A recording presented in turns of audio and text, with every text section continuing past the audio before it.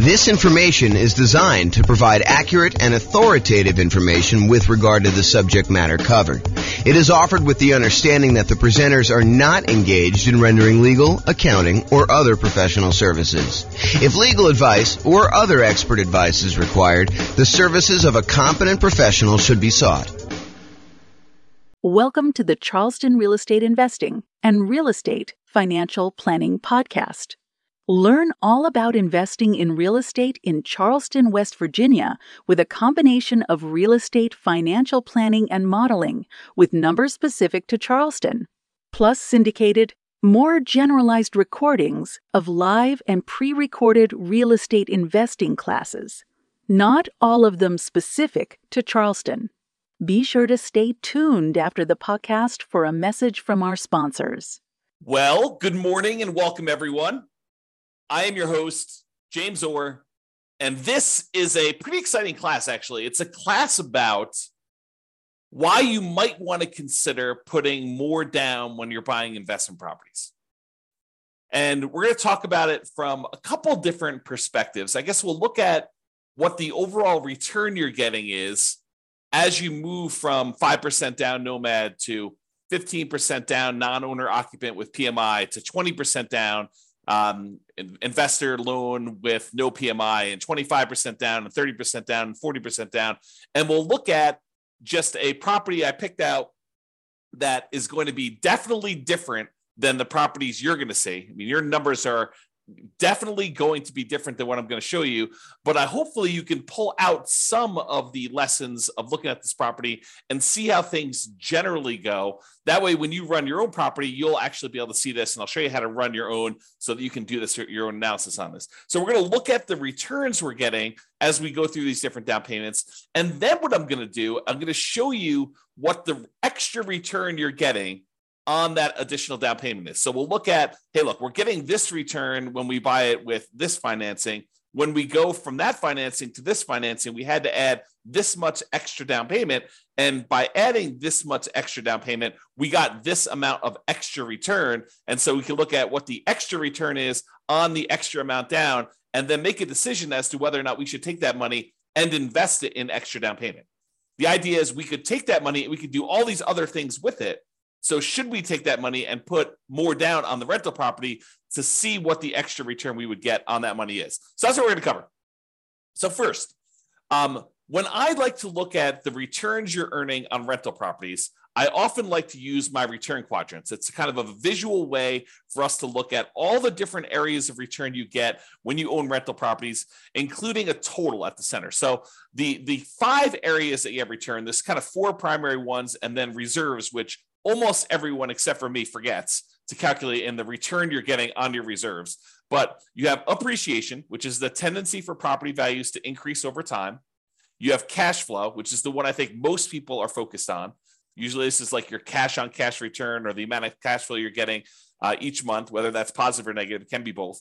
The next one is debt pay down, how much of the loan you're paying down each month. If you have a free and clear property, there's no debt pay down. But a lot of times when you have a mortgage on a property, you're paying down a certain portion of that loan unless you got an interest-only loan. And so you're making a little bit of a return by paying down a loan each month. And then the last one is the tax benefits you get by owning the rental property. So those are the 4 primary: appreciation, cash flow, debt pay down, and the tax benefits of depreciation, which we often call cash flow from depreciation because it shows up like cash flow by you not having to pay taxes. And then the 5th one is obviously the return you get by having reserves set aside to buy this property. If we're going to use the reserves as part of the denominator, as part of the how much you need to have put down and have in order to invest in the property, then we also need to honor that you probably are getting some type of reserve return on your reserves as well. And that may be, putting it in a savings account, or maybe if you have enough, putting it in the stock market and getting a higher return, which we're not going to talk about in this class because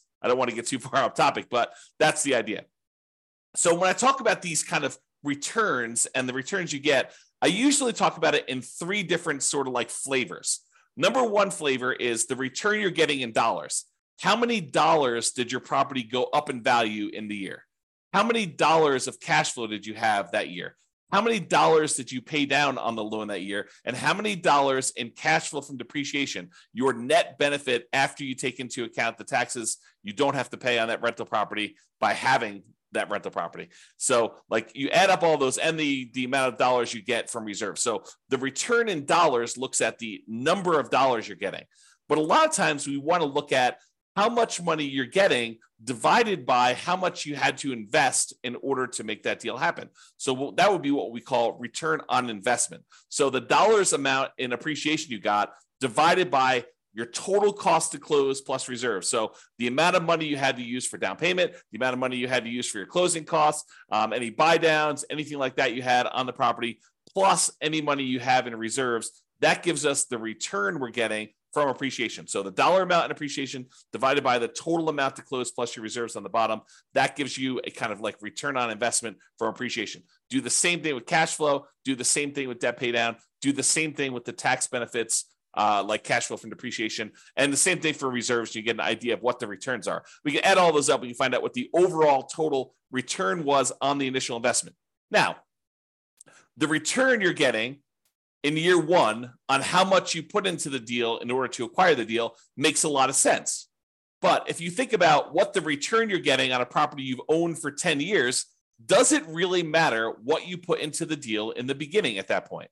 If you're getting, $40,000 in appreciation because the property has gone up a lot in value, does it matter that you only invested, $500 in order to acquire that deal 25 years ago? Not really. And so return on investment, the importance of that metric goes away after year one. We no longer think to ourselves, what's the return we're getting on the amount that we invested anymore? Really what we'd like to think about then is the returns we're getting on how much equity we have in the property. So if you say to yourself, okay, now I've got, the property value has gone up, I paid down the loan, now I've got $100,000 in equity. Now we're more concerned about what the return we're earning from appreciation and cash flow and debt pay down and tax benefits and reserves, what the return we're getting on the equity we have tied up in that property. Because we could go and sell that property, release the equity, take that equity and go invest in something else. And so really what we want to think about now is what the return we're getting is if we decided to take that money and invest it somewhere else so that we can compare the return we're getting on the rental property to other options that we have in the world. Other things we could go buy. We can go buy another rental property. We can go buy stocks. We can go buy bonds. We can go buy any exotic investments you want to get. Okay. And so after year one, I tend to like to switch over and start thinking of, okay, now what's my return that I'm getting on the equity I have tied up in my property? And not to get too off the rails, but technically it's not even return on equity. Technically it's return on what I call true net equity after all of your expenses of getting out of the property. Because it's really not the return you're getting on the amount of equity you have in the property. It's really the return you're getting if you were to take that money out of that investment and you were going to go invest in something else. So we really need to know how much you'd walk away with in equity from that property. Your equity after you pay all your expenses, like your closing costs, your real estate commissions, the capital gains taxes you got due, and any depreciation recapture on any depreciation you took. So we want to look at equity after all those expenses. So we're not going to get into that today. We'll do entire classes on that concept, but I just wanted to introduce it to you. So now that I covered this, it's really like three flavors of the returns: return in dollars, which we'll talk about today, and return on investment, which we'll talk about today. We're not going to go into the return on equity stuff today because we're really just primarily focusing on when you acquire a property.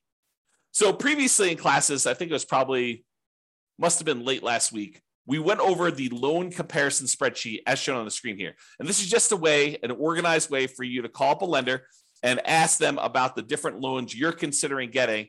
And then you could fill in a spot on the spreadsheet for what the interest rate is for them, what the monthly PMI rate is, kind of make any notes about any points or anything like that you'd have to pay in order to get that. You put in your property value, and it does a whole bunch of calculations for you to show you what your monthly payment would be so that you can easily compare all the owner-occupant loans or all of the investor loans or all of the loans if you're considering any option that would work for you. So this is just to show you like this kind of summary spreadsheet. I am going to use the numbers from this spreadsheet as just like the example from today. Now, it is impossible for me to go ahead and pick an interest rate or set of interest rates because they vary depending on the loan. It's impossible for me to pick a set of interest rates for you where when you finally listen to this recording, that those interest rates are going to be valid for you. First of all, you probably don't have the same credit score exactly that the person that we modeled this kind of spreadsheet from. And interest rates change every day, sometimes throughout the day, depending on the lender you're using. And so it's not possible for us to do this. And I will also tell you the differences between certain loans does vary a little bit day to day as well. The cost to get those loans. So realize you can't use the numbers I'm giving you. You can't just automatically assume that the returns I'm going to tell you for adding an extra 5% down or going from 5% to 15% down or 15% to 25% down. You can't just assume that the returns I'm giving you are going to be valid for you. You have to do this math yourself. And in some cases, your lender or your real estate agent can help you. If they're unwilling or unable to help you, you can reach out to us and we'll do a consultation with you and help walk you through the math on how to do this for your own situation. But in a lot of cases, your real estate agent or your lender will be able to assist you in doing this math if you want to. Okay, so we've got all the loan information on here. Let's walk through. These are the different interest rates. I just entered a lot of these numbers in the Real Estate Financial Planner calculator so that we can actually do the math on all this stuff easily. So it just shows you a summary, though, of what the interest rates were for 5% down Nomad, 15% non-owner occupant, 20% down non-owner occupant investor, 25% down non-owner occupant, 30% down, and 40%. And so you can see that the interest rate is lowest for that owner occupant 5% down Nomad property. It is highest for that 15% down, and then it kind of goes down gradually as you put more down. So not only is the interest rate improving, but also you only have private mortgage insurance anytime you put less than 20% down. So in this case, it is going to be the 5% down loan and the 15% down loan are the ones that are going to have private mortgage insurance. And this is the private mortgage insurance rate shown here. So it is 0.4% for the 5% down loan as of the time of this recording and 0.47% for the 15% down. So the private mortgage insurance for you putting 5% down as an owner occupant is less than the private mortgage insurance you'd pay if you put 15% down as an investment property. So you think to yourself, look, James, I thought you told me that the private mortgage insurance was the insurance that I pay as the borrower to protect the lender in case I default. And I thought you said to me, hey, look, the lender would prefer you put 20% down, but they say, okay, I'll willing to make you an exception. I'll loan you, I'll make you a loan with less than 20% down, but you have to buy this insurance for me. That means if you default, they're going to help make me whole in case I need to sell the property and because I have to foreclose on you and then I have to get my money back out. So I want to make sure that they're going to protect me and make me whole in case there's a loss for me. So you think that the insurance would be cheaper if you put more down, if you put 15% down. But there's a difference. Private mortgage insurance is not just the difference in how much you put down. It's also whether you're an owner-occupant or an investor. It's also your credit score. So there's a lot of things that go into its number of people on the loan. So there's a lot of factors that go into the private mortgage insurance rate. And what I wanted to point out to you is this is counterintuitive, I think, to a lot of folks in that the private mortgage insurance for someone putting 5% down is lower than someone putting 15% down because we went from an owner occupant with the 5% down to a non-owner occupant investor with the 15% down. Okay, so in dollars, though, it's about $148 a month versus $155 a month and some change. So dollars, we're talking about, I don't know whatever that is here, $7 more per month. Not a huge difference in this particular case. Again, this can vary. So when you call up your lender, your numbers may be very different than what I'm showing you here. Okay? All right. An important notice. In the Real Estate Financial Planner software, I modeled this out and I'm showing you the return you're getting over the first year. However, I started in month 2. Why did I start in month 2 and not month 1? The reason why is in the Real Estate Financial Planner software, we do our modeling like the real world. In the real world, the first month you have a mortgage on a property, you buy a property on the first of the month, that first month you do not have a mortgage payment due. Why? Because the payment is due after interest has accrued for a month. You're not paying interest up front, you're paying interest in arrears. So the first month that you own a property, there's no interest due. The first month is when the interest accrues, and at the end of the first month, basically the first of the second month, the first day of the second month, is when you make a payment that includes the interest for the prior month and the small amount of principal that you're paying down on the loan in most cases. Okay. So the reason we're starting in month 2 is cash flow in month 1 looks exceptionally good. And I did not want to bias our numbers by using the return you're getting for the first month that you owned a property and have it skew that it looks like you got a lot more cash flow on a property, because you didn't. Okay. Even though in reality, when you buy a property, your cash flow, if you buy a property on the first of the month and you rent that thing out right away, then the return you get for that first month is amazing, because it's almost as if you don't have a mortgage that first month. You do, but interest is accruing and you haven't had to make a payment yet. All right. And then after you've owned the property for a month, then you make the payment. Okay. And we'll cover this in future classes because there's some subtlety to this. If you get the loan mid-month and they usually have you prepay interest for a certain amount of time, and then you don't really make a payment until usually more than 30 days later on the first of whatever that next month is, there's some subtlety there, but I'm not going to get into that for today. Okay. So point out, we're not starting in month 1, we're starting in month 2, and we're counting 12 months from month 2. Also, we've assumed that you can rent the property that you did as a nomad in the first month, which is not true, right? Usually nomad, you're buying a property as an owner occupant, you're moving into the property, you're living there for at least a year. It's a requirement of the lender when you get the loan that you're agreeing to do an owner occupant loan.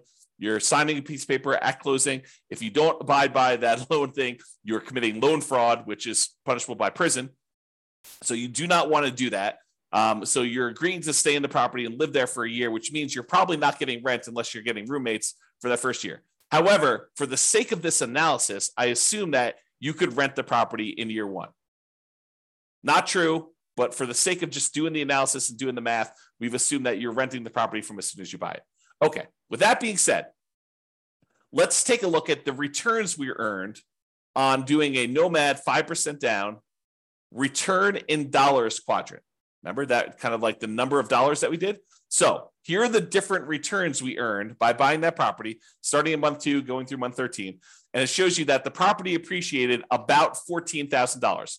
We assumed, I think I did the median priced home in the US. And so we assumed a 3% appreciation, which I think is pretty reasonable over a long period of time. It's possible property values can go up more than that. It's possible that property values can actually go down in value. But I've assumed that for this case, we're trying to do in a pro forma looking forward. I said, look, what do we think the property might appreciate? I said, let's use 3%. That's a very defensible, conservative position. So let's use that. So $14,100 is how much the property appreciated in the first year.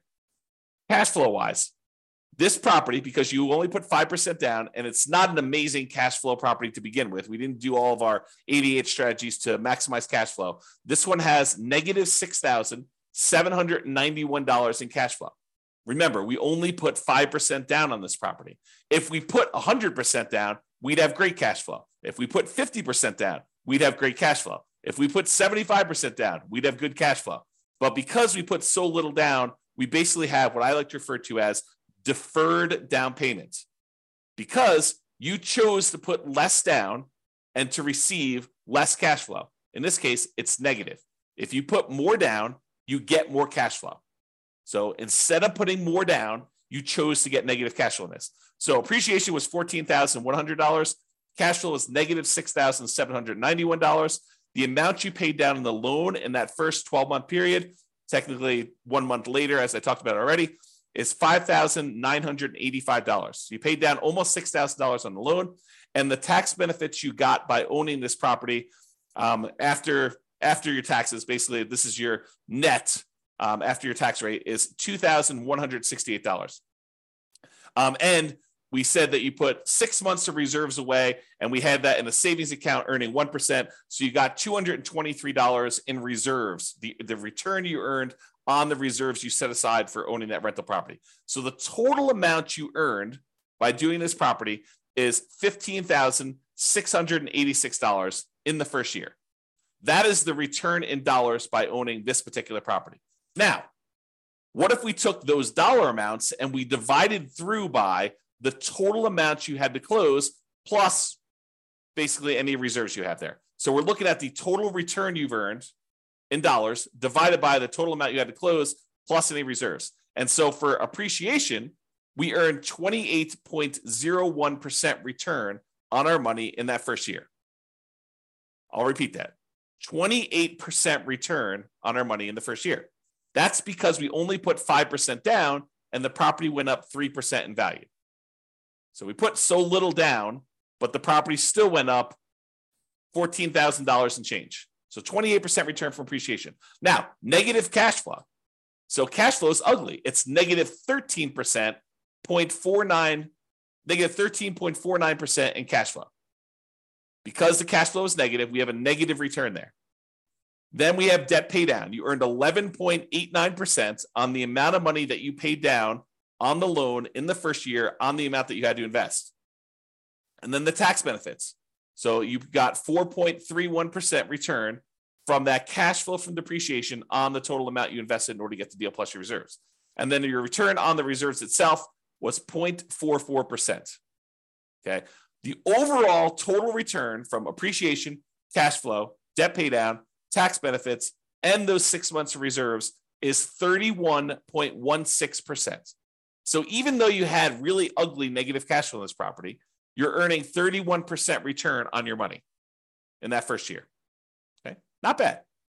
Now, let's look at the difference in returns you earn going from this 5% down nomad to now I'm saying let's do 15% down and buy a rental property and not move in.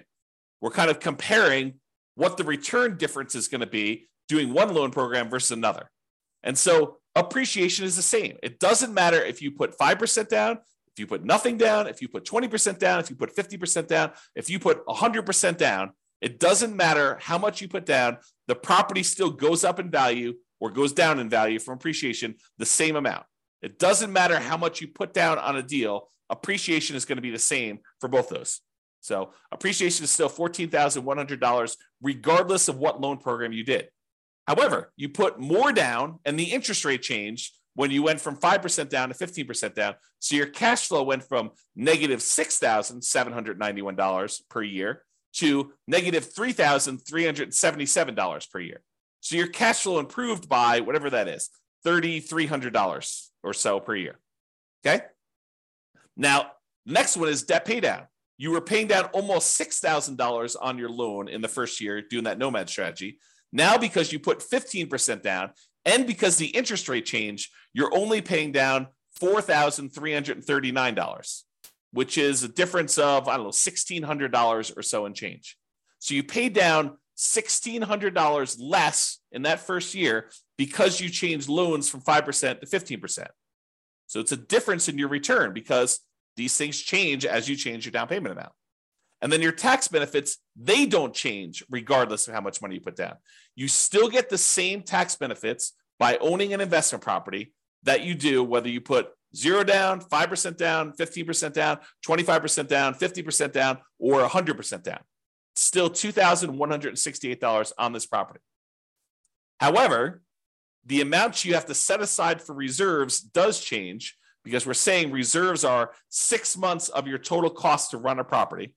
And if your payment changes, it means you have to set aside less if your payment goes down.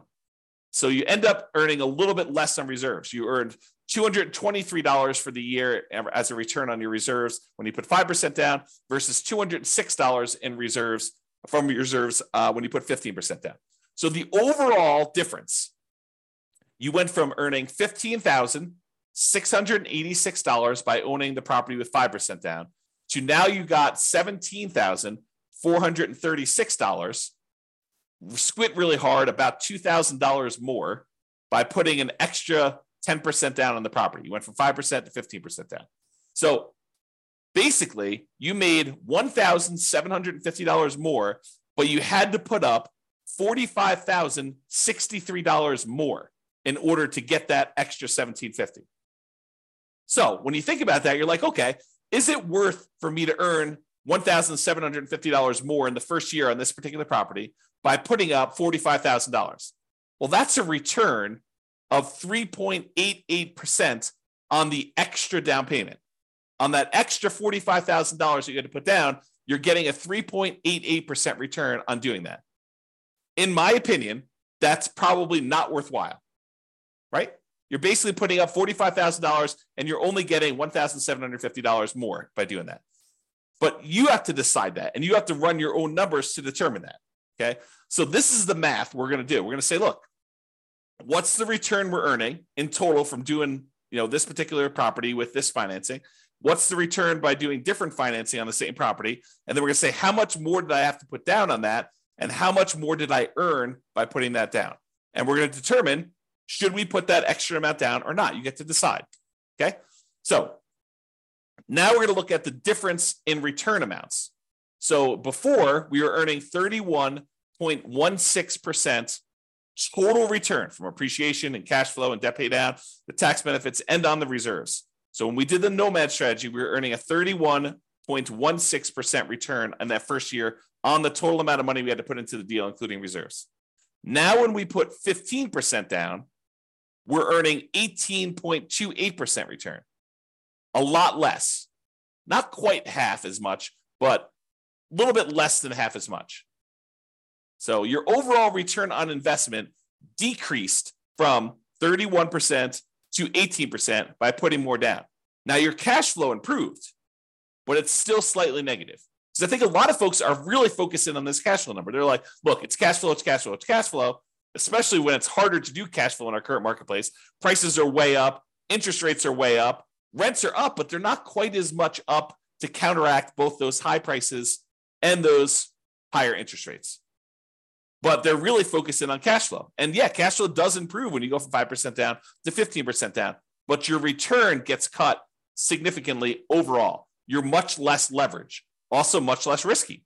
If you measure risk as, different things like your resiliency to changes in rent, or your resiliency to changes in prices, or the amount of reserves you have set aside, or your debt load to your net worth, or your debt load to your liquidity, like all of those different measures of risk, when you put less down, those tend to get better. So less risky. All right. So I've gone through the first one a little slower. Now let's just summarize what's happening on all of these. So if you look at the other one, we were doing $15,686 was the return. We earned on Nomad $17,436 on the 15% down. You'll see that's these numbers here. So when we do the Nomad strategy, that's this one. That's $15,686 total. The one where we put 15% down is $17,436. Then this is the one for 20%, 25%, 30%, and 40%. And all of these bars show you the breakdown. So it's $14,100 for appreciation for each of the individual properties. It just summarizes all of them for you. And then this is, the red one is the debt pay down. So almost $6,000 in debt pay down on that Nomad one, $4,300 on the 15% down, about $4,000 on the 20%, a little less than $4,000 on the 25%, about $3,700 and change on the 30% down, and about $3,300 and change on the 40% down. So you can see the amount of debt pay down is decreasing over time. The cash flow number was really negative when we did Nomad, not less negative, but still significantly negative when we did the 15% down. It's slightly positive, $288 for the year, about, I don't know, whatever that is, $24 or so per month for the year when you put 20% down. So basically it's almost break even if you look at it this way when you do the 20% down. Then you get some positive cash flow when you go to 25% down. That's probably $200 a month. Then it increases a lot more for 30% down and a lot more for 40% down. So you can see the cash flow changes. And then the amount you get in cash flow from depreciation, the tax benefits, is the same. Okay. So you can see how these returns vary. Now what we're going to do is we're going to look at the returns we're earning, the dollar amounts, on how much we had to put into the deal in order to buy it, including total cost to close and the reserves. That's what we're going to do next. Same chart, but the numbers are going to now change from the dollar amount of returns, return in dollars quadrant, to now the return on investment quadrant. Okay, that's this. So when we did the Nomad, we were getting a 31.16% return on the amount of money we had to invest in the deal, including reserves. Oh, I should point out that this little gray line here is the return we're earning on reserves. It's just so small compared to everything else that it doesn't even show up on the chart. Okay, but you can sort of see it here. It shows up a little bit on this one, but overall, it's a really small change in your return, but it does impact your other returns, right? Because the amount of money we're earning, we now need to divide by not only the total cost to close, But in addition to that, those 6 months of reserves. So if you're used to seeing significantly higher numbers for your returns, you may be saying, James, these returns are like horrible. Well, part of the reason they're horrible is because in order for you to prudently invest in real estate, you should have reserves for your rental properties. And if you don't, you're doing it wrong. And if you don't include that in your calculation, you're also doing your calculations wrong. Thinking about the return you're earning on a rental property and not taking into account that you really do have to have, not optional, but have to have reserves set aside in order to prudently own that property is not appropriate. It's silly. So now when you go and you say, okay, this is how much return I'm earning, now I need to divide by either my equity or the total amount to close and also the reserves I have on that property as well. Okay, so now that it's on the denominator, that makes your return look overall less. It suppresses your return. It kind of like slows it. It drags it down because now you also have to take into account those reserves when you do that. Okay, so the return you're getting if you put 15% down is 18.28. The return you're getting when you put 20% down is 17.81. The return you're getting when you put 25% down is 16.37. And the reason these are trending down is you're putting more down into the deal. And so the dollar amount for some of these things is actually the same, appreciation and your cash flow from depreciation. Look, those two are exactly the same no matter what you do with the financing. However, your cash flow changes and the amount you pay down the debt also change. But the amount you put into the deal on the denominator has gotten a lot larger. So your overall return on investment is going down. So 16.37 for the 25% down, 15.29 for the 30% down, and 13.63 for 40% down. So you can see the overall return is going down for these. Okay. Although the cash flow return is increasing. All right. Now, remember before we did that difference, we said, hey, look, you put you got $1,750, $1,750 more, but you had to put up $45,000 more. That means the return you got on that extra down payment when we went from 5% down to 15% down was 3.88. We're going to do this same math for all of the different loans. That's here. So when we go from 5% down to 15% down, you earned 3.88% on that extra down payment. Probably not worthwhile in my opinion. However, when you go from 15% down, if you're going to do the 15% down loan to go to the 20% down loan, that extra 5% down, in order to get your extra return, you're earning 15.74% on that extra 5% down payment. That to me is probably worthwhile.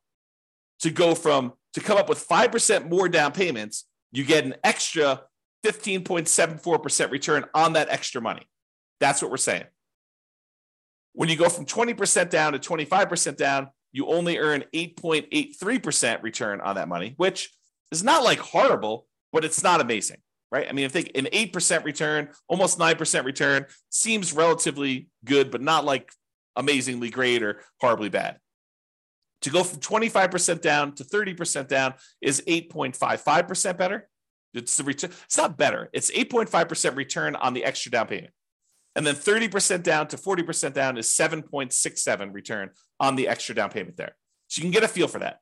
Now, you could go and compare this. Like you could say, look, I'm going from a 5% down loan. I'm considering doing 25% down. What's the difference in down payment between the 5% and the 25%? And then what's the difference in returns I'm getting on those? You could calculate that out. You could do any of these variations. I didn't do all of them because we'd be here all day, but I did do ones going from this Nomad one to each of the individual other loans. So now this one is saying, look, to go from that 5% down to the 15% down, we already know that one. It's 3.88%. But what if you go from doing Nomad with 5% down to putting the full 20% down? And you want to figure out what the overall return is on that difference in that 15% difference and the return difference you got between those. Well, that's a 7.72% return on the extra down payment. When you go from 5% to 25% down, that's an 8%, return on that extra down payment. Go from 5% down to 30%, 8.11, and go from 5% down to 40%, that's 7.98. So when you go over these bigger spreads, a lot of times they get compressed, is the generalization. Again, though, you absolutely must call your lender get rates for your credit score that day and the property that you're considering buying to do this math on your own. But it is a worthwhile exercise if you have the option of doing lots of different loan programs and buying lots of different kind of like setups. If you only can do Nomad, if you only have 5% down, you're doing Nomad, you don't really need to do a lot of these calculations, right? If you're only going to go buy a property and you're not going to do an owner-occupant Nomad, you could probably eliminate the 5% down and just look at 15% down, 20% down, 25% down, 30, 40%. If you don't have 30 or 40% down, you could probably eliminate those unless you're willing to take the time, delay, save up more money, and do that, which honestly might not be the worst thing in the world. Okay? I think this is the last slide, then we have a quick conclusion. What I wanted to show you is that this is the return on investment for cash flow, which another way people call this is the cash on cash return on investment. It's the cash you're getting back, the cash flow on the property, divided by the amount you put in the deal. Cash on cash return on investment. Okay. Now, as you put more money down, cash on cash usually approaches cap rate. And if your cash on cash is higher than your cap rate, then it actually goes down to meet cap rate. If your cash on cash is lower than your cap rate, then it actually increases up to meet cap rate. Cap rate is the return you're getting in cash flow on a property when you do not have a mortgage on the property. It's the net operating income divided by the price of the property. So net operating income, when you don't have a mortgage, is cash flow. And the price of the property is the price of the property. When you don't have a mortgage on it, that's what happens. You don't have to subtract out any mortgage payments. So really what I wanted to point out to you here is cash on cash return approaches cap rate as you put more down. 100% down is cap rate. So if you see here in this chart for the ones we just did today, your return, your cash on cash return on investment was negative 13.49% when you did Nomad, negative 3.54% when you put 15% down, positive 0.25% when you put 20% down, 1.75% if you put 25% down, 2.8% when you put 30% down, and 4.8% when you put 40% down. The cash on cash return is approaching that cap rate. That's what's going on here. Okay?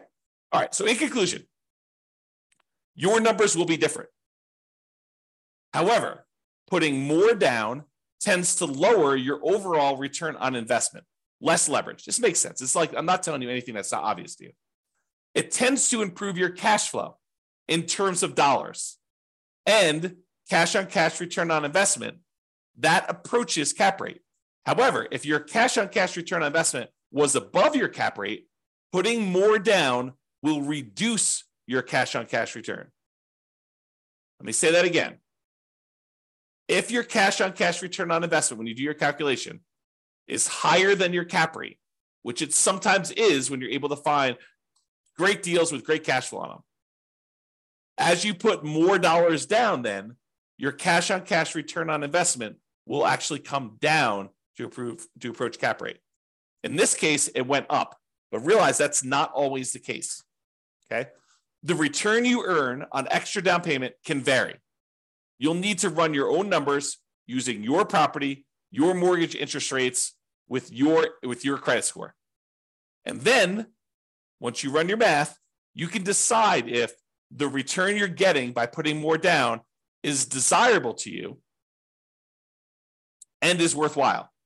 The worthwhile part, in my opinion, is you look at the return you're getting on that extra down payment and you decide, is putting $45,000 more down worth me getting $1,750 more in return? And in most cases, for that number, I probably would say no. It's up to you, though, right? It's your decision. The desirable part is a little bit more subtle because, as you saw here, where the return goes when you put more down changes. Appreciation and tax benefits, they stay the same. So you're not really messing with those. However, it's a balancing act between how much cash flow you get and how much debt pay down you get for how much you put down. These vary a lot with down payment. And you put more down, you tend to get less debt pay down, and you tend to get more improved cash flow. And so you got to figure, a lot of people are focusing on this cash flow number. and they decide, hey, look, I'm going to go put more down because I want to get improved cash flow, or pick another property that has better economics, right? I think that's another solution for a lot of folks. Plus all the 88 strategies that we're not going to cover today. Okay. All right. So that's all I got for you. Thank you all for coming. I do appreciate it. I assume there's no questions. No one's been asking any questions. No one's been interacting. So thank you all for coming. This has been James Orr. Have a great day, everybody. Bye-bye for now. With home prices up, mortgage interest rates up, and rents up, but not quite enough to counteract the higher prices and interest rates, cash flow on rental properties in Charleston is harder than ever. Book a call with the Real Estate Financial Planner to apply our proprietary 88 strategies to improve cash flow on your rentals. See the show notes for a link to schedule your call and improve your cash flow today.